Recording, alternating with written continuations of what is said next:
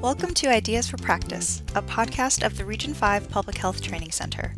As one of 10 public health training centers across the country, we seek to strengthen the skills of the current and future public health workforce in order to improve population health outcomes. We hope this podcast will share insights and spark ideas among those working in public health practice. Thank you for tuning in to the second episode on COVID-19 vaccine communication. I'm your host, Donnie Zemmel. Welcome back to part 2 in our series on effective COVID-19 vaccine communication. As a reminder, in part 1, we learned about vaccine hesitancy and interpersonal communication strategies from Dr. Catherine Head, and today we'll have the opportunity to learn more about appropriate and equitable community engagement and communication efforts around the COVID-19 vaccine. Today, I'll be speaking with Ashley Weaver, who is the Community Impact Basic Needs Director with the United Way of Central Indiana. Ashley has years of experience working in community development and organizing and has been working to engage communities in Central Indiana in important conversations around the COVID-19 pandemic and the vaccine. Welcome, Ashley. I'm excited to speak with you today. Hi, Donnie. Thank you so much. So, to get started, can you tell us a little bit about yourself and the work that you've been doing? Yes, so I am originally from Gary, Indiana. I've been in Indianapolis now since 2003. My family is originally from a small town in Arkansas called Monticello, so I have a strong roots with Monticello, Arkansas, and spending a lot of time there. And I've been a part of the nonprofit sector now for about 8 years. I started off there as an AmeriCorps member with both the VISTA and Public Allies programs. Prior to being a nonprofit, I spent about 10 years with corporate organizations in client and support roles. And I'm always amused by how much those customer service skills have applied to a lot of the work I've done with community and really applying those like listening skills and how to de-escalate situations. So over the last 8 years, I've been an organizer and a trainer and a facilitator, and most recently a youth worker. I am a huge advocate of asset-based community development and how we pay attention to what we have in our communities instead of only focusing on what's missing. And I am very moved by and a huge proponent of resident-led initiatives. How do we incorporate the voices of those being affected into the work that we're hoping to do in their community? So I have done extensive work here in Indy with neighborhoods on the east side, south side, and west side. Well, thank you, Ashley, for sharing a little bit about yourself and about the work that you've been doing. Now we're going to move into our conversation for today. So, in your experience, why are some people hesitant about the COVID-19 vaccine, and where do their concerns and questions come from? When we're thinking about the COVID-19 vaccine, we have to actually think about just COVID in general and what we went through in 2020. There was just this kind of blanket of mistrust and concern with like everything you did, right? We were hyper aware of our own self-preservation and not sure of the motivations of people in power. And then this pandemic is here, and we were hearing timelines of how long it could potentially take to reach a viable vaccine. And then we had one, and it felt too fast for some people. We were unclear of how the vaccine was developed. There was lots of different messaging happening about who should take the vaccine, who shouldn't. There were details that may or may not have been accurate being shared on social media. And then we just also have to consider the mistrust in some of our institutions and thinking about historically how testing and diseases and medical care has affected folks in this country, especially communities of color. So there were so many things that I think come into play when we think about vaccine hesitancy and people needing accurate and trustworthy information about what they should do for themselves and their families. Definitely. And I think all of those reasons why people are hesitant are valid. And I think that's one of the most important things for people to realize. Just because you may not have these concerns and you may not be feeling hesitant in these ways, that it doesn't mean that others aren't feeling these things. So I think that that's also something to take into consideration. Yeah, that's huge, right? And I've told people if you were in a situation where you had these concerns or you saw how medical treatment showed up for people that looked like you, and it makes sense to have some questions, and we have to be open to people's experiences and everything that they bring to the table when they're trying to make decisions for themselves. So yeah, that's a great point, Donnie. Mhm. It's a lot of things. Just because it hasn't happened to us or because we don't understand doesn't mean it isn't someone else's reality. Definitely. So I know that you've been involved in a lot of work with communities in central Indiana, and I'm interested to hear more about the work that you've been doing to address this vaccine hesitancy, specifically your work with the Indiana Red Cross. Yes. So I was contacted by the Indiana Red Cross to lead some community conversations. And we had worked together previously in my role with my last organization on some training around asset based community development. And Chad Priest with Indiana Red Cross reached out to me about an idea for how could we support or address vaccine hesitancy in communities. And specifically, he wanted to work with the Martindale Brightwood neighborhood here in Indy and a small neighborhood called Etna in Gary. So Chad knew, with me being from Gary, that was a huge selling point for me. I've wanted to for quite some time do some work in my hometown. So we sat down and Chad was really open to my suggestions and ideas around how we actually have these conversations and actually help people through this process. So I developed a model that basically takes community conversations and let's have them directly with the folks in the community. And I hate to say like not stakeholders, and stakeholders are welcome too, but the focus was really on residents. And for us to have an open, honest dialogue about the vaccine, for them to ask their questions, address some of their concerns, just bring up the details that are leaving them like, I don't know about this. And from those conversations, I'm taking those questions and then putting together a panel of experts. And some of the questions that I asked the residents too were, who do you want to hear from? Because we can make assumptions about who is a reputable source and who's a trusted person in the community that should answer these questions. But I felt like it was very important to ask the people that we're trying to serve and reach, who do you want to hear from? So I am now in the process of putting together a panel of representatives from the community, which some of them are leaders from community-based organizations. Some are potentially doctors, teachers in the community. And we're going to have a panel that is full of questions that actually came from the neighbors. Questions about how the vaccine was developed, questions about testing and who was a part of the testing process, questions about what should you expect after you have the vaccine.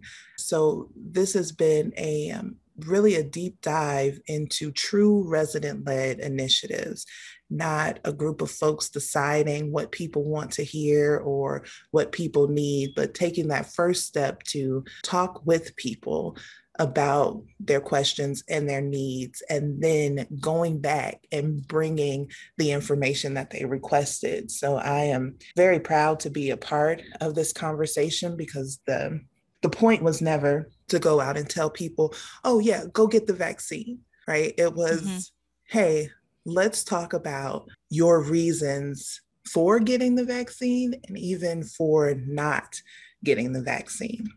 And I think what was really moving for me was that everyone, no matter where they fell on the vaccine spectrum of, yes, I'm going to get it as soon as I can, or no, I'm not getting that vaccine, when asked the question, like, if you got the vaccine, why would you do that? And everybody pointed to other folks outside of themselves. Like no one said, well, I'll get it so I can be safe and I can be healthy. People said, well, I would get the vaccine because I want to see my grandparents or my Mm. grandchildren. I want to be around family and friends again. I miss holidays with the people that I love and care about. So it was really uplifting to me to see how focused people were on the folks around them, that the decision to get a vaccine doesn't seem to be a selfish one. It's has a lot to do with the people that we love and care about. Thank you for sharing all of that with us, Ashley. And it seems like the work that you've been doing in these communities is needed, and that you really were thoughtful and mindful about the way that you approached having these conversations with these communities. You went in and assessed what their needs were, what their questions were, and then used that to inform how you wanted to really structure this panel and what types of people you wanted to bring to the table for that conversation. So I think that this is a really great example for our listeners to, hopefully learn from. And if they have the ability to try to replicate something like this in the spaces where they're working, I think that this is something that could also be effective in different communities. But I did want to get back to one thing that you mentioned a little bit earlier when you started telling us about these community conversations. You were talking about assets-based approaches. Could you talk a little bit more about that? Yes, absolutely. So, as I mentioned, I am like a huge advocate for asset-based community development. And I'll be completely honest and transparent. When I first learned about ABCD for short, um, I kind of felt like it was a little hokey or not enough. Like, I was like, oh, okay, great. So we should just pretend like everything's okay and that'll make it better. I just didn't get it. And then over the years, what I've learned is that asset based community development is not pretending like everything's okay. What it's telling us is no one benefits if the only thing we're talking about in conversations about community or community members is everything that's wrong. So, what happens a lot is we're like, oh, that's a bad place with bad people, bad things. We need to go save them or help them. And ABCD challenges us to say, okay, yeah, these things are happening, but what is working in these communities? Who are the people that have talents and gifts and skills to share? Who are the institutions that are working in the community? Where are the places that we might be able to create something? That was another piece of this Red Cross initiative around vaccine hesitancy that was really important to me. They are leaning into community resiliency. So, again, instead of looking at communities and what happens a lot as lower income communities or communities of color, there's folks going, oh, well, they need help and we need to go save them. And what we don't realize is those communities are usually at the forefront of figuring out how to survive because they have to. So they are naturally thinking about, okay, well, I know I can do this and you can do this. And if we pull those resources and assets and abilities together, look at what we could accomplish. So I tell people sometimes ABCD is folks think about like, oh, it's viewing the glass as half full instead of half empty. And it's not that. It's not that at all. It's really recognizing, well, we have this glass of water.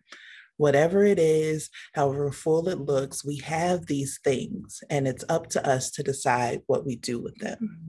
I really like that way of thinking about it and framing that. It's a really strong image. Yeah, it helped me a lot. It helped me a lot. Yeah. So, for someone like you, you've been doing this work, you've been working with community members, not for them, with them for a number of Yes. years. For some of our public health and healthcare practitioners, if they are, interested in starting more open-ended, types of community conversations, or even if it's just a one-on-one conversation, where do they even begin? What are some, do's and don'ts that you might recommend for people that are wanting to engage in conversations with people that may have different viewpoints than themselves? Yes. So, and I'll use I statements. There are many moments where I have to take myself out of the equation. So, what I mean by that is you have to remove the need to be right sometimes. Sometimes you have to put your ego to the side. And if your goal is to really engage and connect with the community, then you need to listen. This is an opportunity for them to share with you, not an opportunity for you to force your opinions on them. Listening is huge. I know Catherine has said before, if you're talking more than you're listening, you're probably doing it wrong. And that is so true. And for some of us, it can feel unnatural. Like we get excited, we have ideas, we want to share. But if your goal is to facilitate a conversation with the folks that are being impacted by whatever's happening, you have to be willing to listen. And then you have to consider who you're bringing into that conversation to be a part of the dialogue with the community members. And so I think a lot about, do I have people on a panel that look like the folks I'm talking to? Have I considered any language barriers? Are we speaking to people with company jargon or Mm-hmm. words that might not make sense? We have to consider the audience. Always consider who you're talking to and don't make assumptions about who they are, right? So this can sometimes be a little harder than than people feel like it should be, but I never go into a community and start talking at people without doing some type of research, figuring out what has happened in that community. That's really huge. You need to know if there's been some pain there or if there has Mm-hmm. been some mistrust or if an organization like yours has come in and made promises that they didn't keep. You need to know that. And you don't get to find that out without humbling yourself and having some one on one conversations with the people that you're hoping to engage. I know how I feel if someone pops up into my world and just starts talking at me and throwing things at me without having ever done any research about who I am or where I come from. It Mm-hmm. can be offensive. It can be totally counterproductive to what you're trying to do. So I would say listen, listen, listen, know your audience, learn the background of that community, that city, that area, whatever it is, and don't lean on your own assumptions. And it's important when we're connecting with people that people need to feel like you're there to support and serve. It's like servant leadership at its finest. And if people have hesitations or they have questions or there is some distrust, you can't judge that. You actually have to kind of take it and take it with grace, which is sometimes easier said than done. But you need to know that sometimes the issue and the problem is not personal, but if we don't know what folks have been through, we can't judge the way that they feel about certain situations. Mm-hmm. I think those are all really important points, and it's really good advice for our listeners. And I appreciate you for sharing all of those with us. I also think that it's important for our listeners to note that, while it may be uncomfortable to note that there is mistrust between your organization or an organization like yours and a certain community, that that should encourage you to try to rebuild that trust. Yes. It shouldn't scare you away from that opportunity to engage with people of that community. I agree. Sometimes you have to lean in. And I look at like community development and community engagement almost in this five-part steps. Like first is honesty and healing, right? You have to sometimes address the uncomfortable situation and give space for that. And then look at what do you have in the community? What is working? Who are the players? Who are the people? What is available in that community, and then moving through that collective vision, determining, okay, what is our goal? Where are we trying to go? Where are we trying to go as a group? What does the community see as their vision? And coming up with strategy and moving to action. So it's never a quick process, and I think sometimes we feel that way, like, oh, well, this should be easy and this should be fast, and I'm just trying to help. And there's a much bigger process to that. And you have to be willing to kind of humble yourself and be willing to not have all the answers. Sometimes you Mm-hmm. have to be willing to learn, right? You have Yeah. to be willing to learn. Mm-hmm. Yeah. Definitely. Being open and also being intentional about how you're engaging with people. Those are important Yes. too. Yes. So, Ashley, I'd like to ask you a question I also asked Catherine, and we've kind of talked about this a little bit, but a lot of times we want to have processes and strategies be simple and to use a one size fits all approach with different groups, different populations, but we know that this doesn't work. Can you talk a little bit about why this one size fits all approach doesn't work, specifically when we're talking about the COVID-19 vaccine? Yes, yes. So I think what's first and foremost is just remembering all the time that no group of people is a monolith. No group of people, no matter how many things they have in common, is going to show up with the exact same questions or comments or concerns. So, vaccine hesitancy varies from setting to setting, from population to population. We have to be willing to approach these conversations like we don't know what people might say. We don't know what some of the questions are. We can't make assumptions about why people feel the way that they do. And that's why this project was so important to me, because it took the time to go directly to the people we were trying to reach and ask them. We didn't we didn't decide from the beginning. We didn't have a secret list of folks that we wanted on the panel. Or sometimes it feels like organizations or people, like, they create the idea first, and then it's like, okay, let's go see if we can get people to buy into our idea.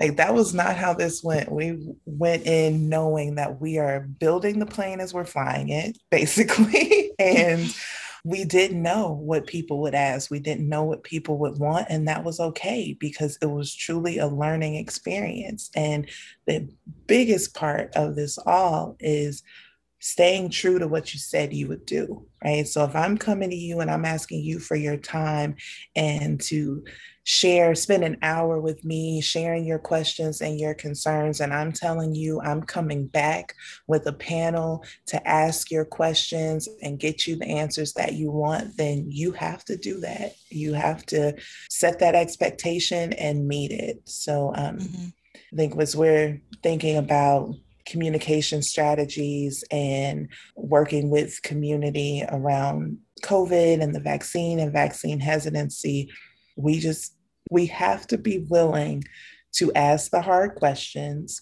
and we have to be willing to deliver on what we said we'll do. Mm-hmm. So that's making sure you're not over promising too. Like, that comes from my customer service world, definitely. Like, um, under promise, over deliver, right? But do not over promise and under deliver. Yep, That is just not exactly. acceptable. Yep. Yeah. And I think that talking about the customer service piece, it it doesn't seem relevant, but I think that it really is. If you have to be honest, you should be honest and open with the people that you're communicating with, regardless of the situation and the scenario, but really seeking to meet their needs and address their questions and help them through the issues that they're facing. Yes. Mhm. Yes. Absolutely. So when we're talking about engaging in these conversations with different communities and with different individuals, targeted messaging is really important. Can you talk a little bit about what targeting messaging looks like and any words of wisdom that you have about that?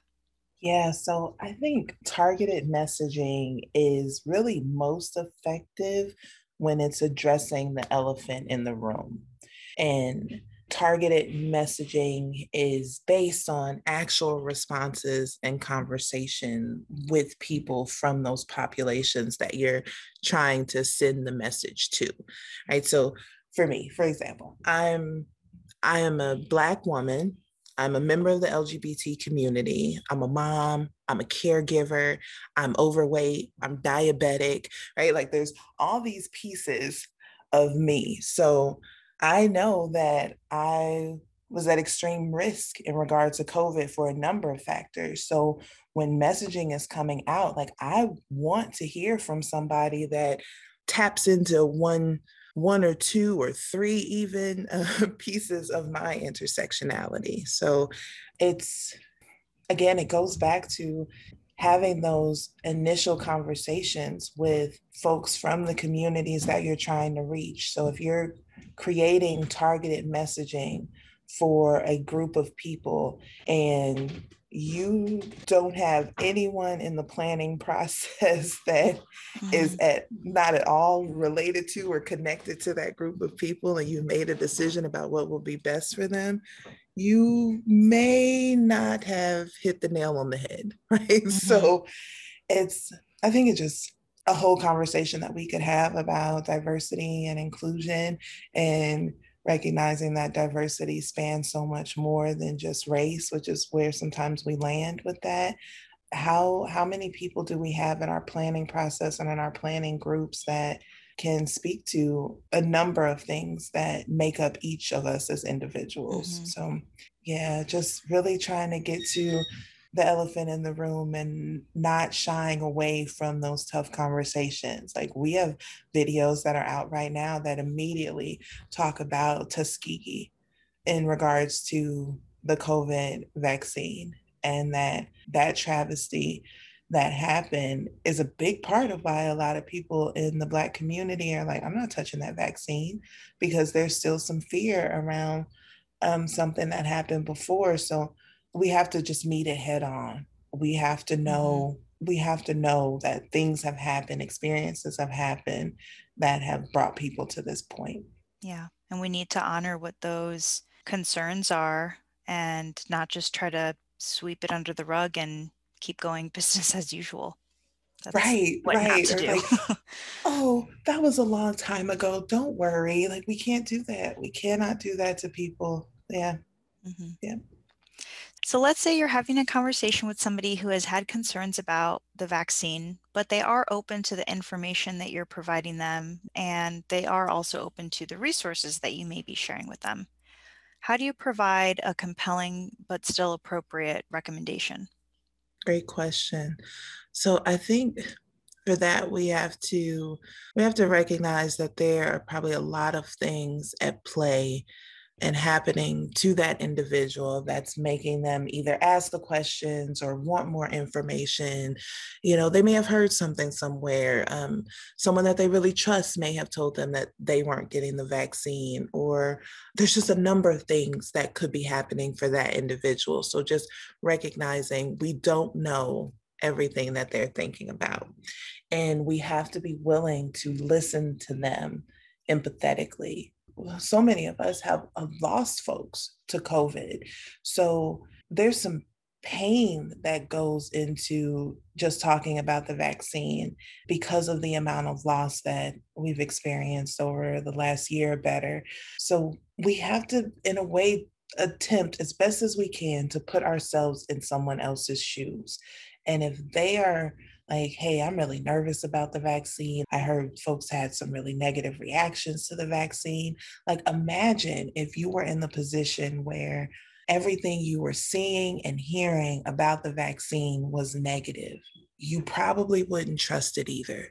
So, we have to be cognizant and empathetic of what people are experiencing in their world and in the messaging that's coming to them about the vaccine, and actually kind of celebrate probably that they're even coming to you and asking you for information. Like, they haven't written it off completely.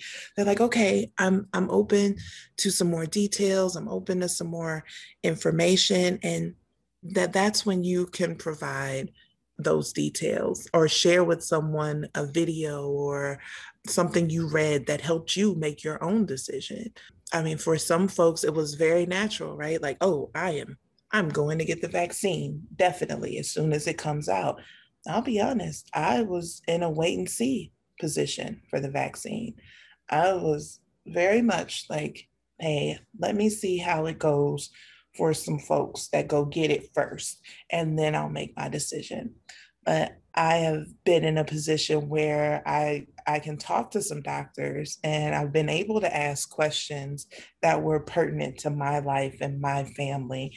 And I was able to get those answers. So those are things that I know I can then share with somebody else. Like, hey, I was kind of in your situation too. I was a little nervous about the vaccine, but I talked with this doctor, I talked with this expert. They shared this information with me. Hey, this helped me. Maybe it'll help you. But we can't look at those moments as opportunities to go, what, are you crazy? Of course you have to get the vaccine. Like we can't we can't beat people up about it, Hmm. right? We have to just be willing to share, listen, and share. Yep. And I think that goes a long way for folks. That's exactly what I was going to say. I think that it's definitely an opportunity to engage, but you have to listen first and then share. And ask if you can share. Ask if somebody's receptive to having you share with them. Yes, I love that, right? Like don't just push your vaccine paraphernalia off on people. Like ask them, "Hey, are you open to checking out this video? Would you like me to provide some information that helped me?" I love that, Donnie. Yeah. Mhm. I got that from Catherine, so She's so good. yeah. Well, as we're wrapping up, I do have a couple more questions here. So, you are working at an organizational level to try to address the concerns around vaccine hesitancy. And in your experience, what are some things that others that are working, at an organizational level can do to help promote vaccine uptake?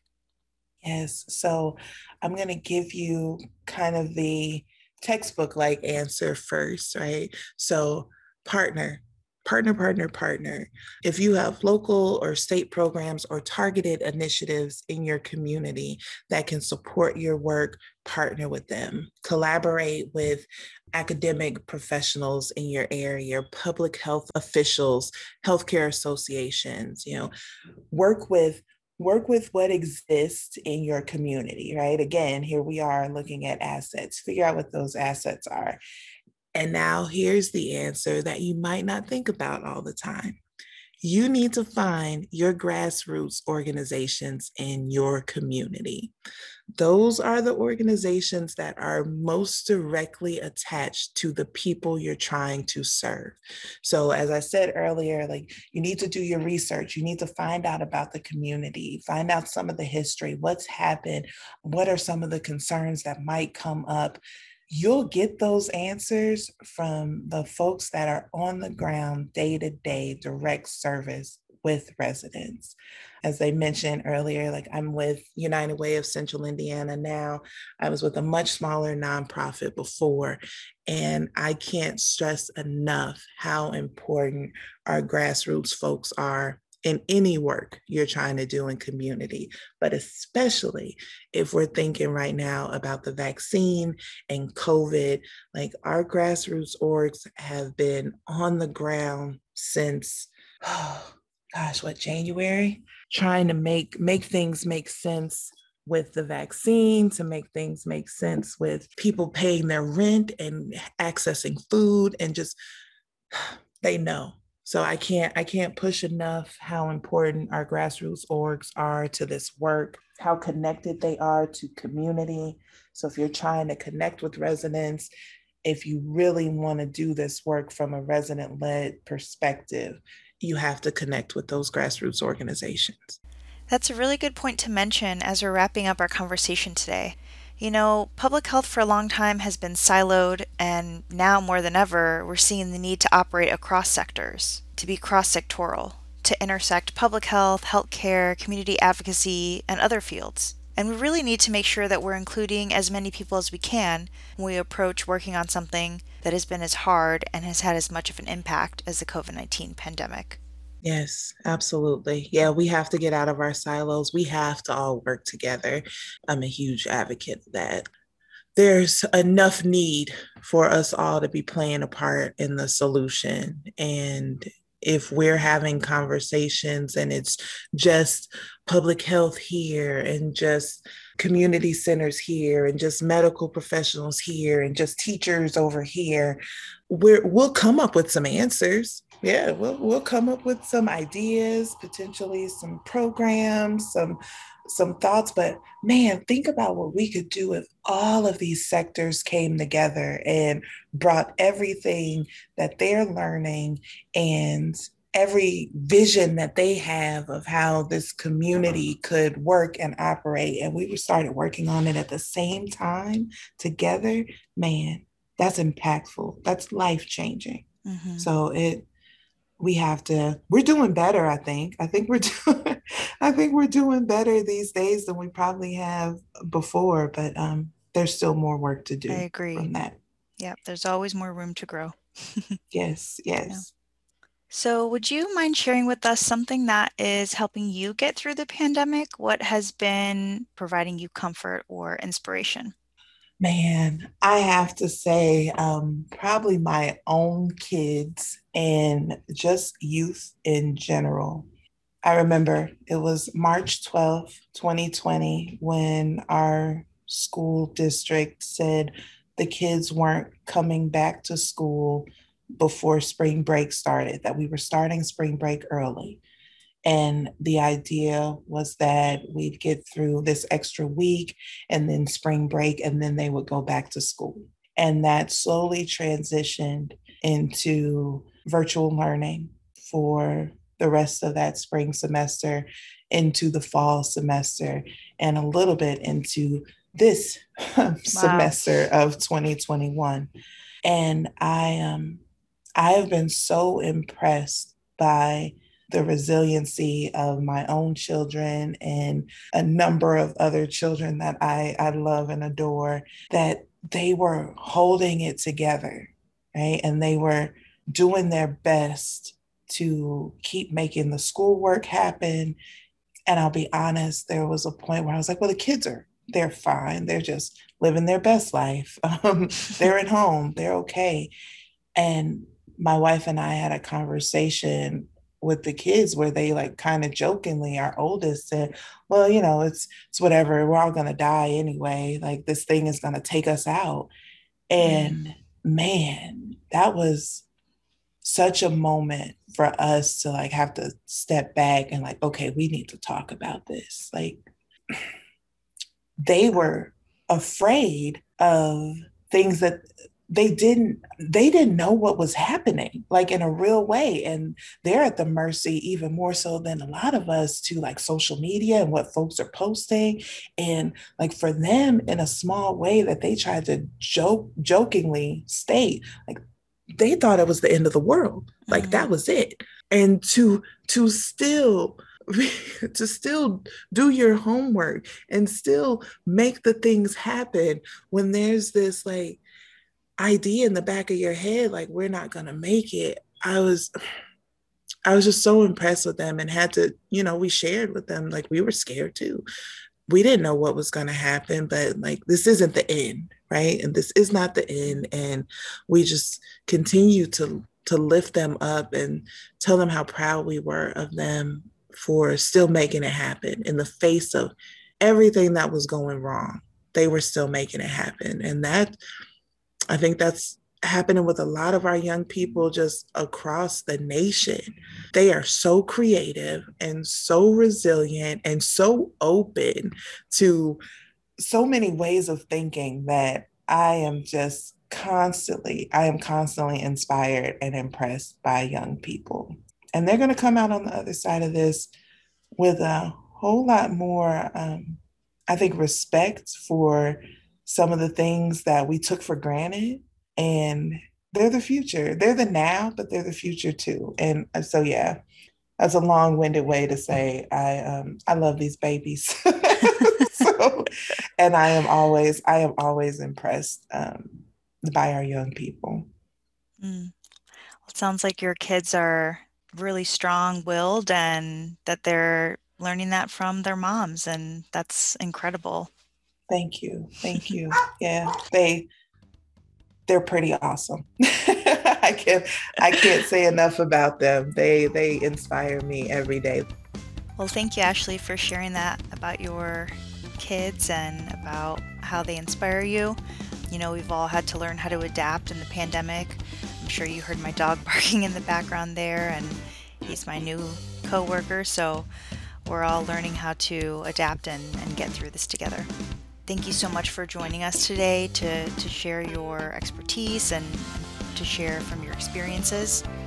To our listeners, we hope that you've learned some tips for effective communication on the COVID-19 vaccine today, and we encourage you to check out some of the great resources that we have in the podcast notes, as well as an evaluation and transcript. Funding for this podcast is provided by the Health Resources and Services Administration. And with that, we'll end here for today. Stay safe and stay curious, everyone.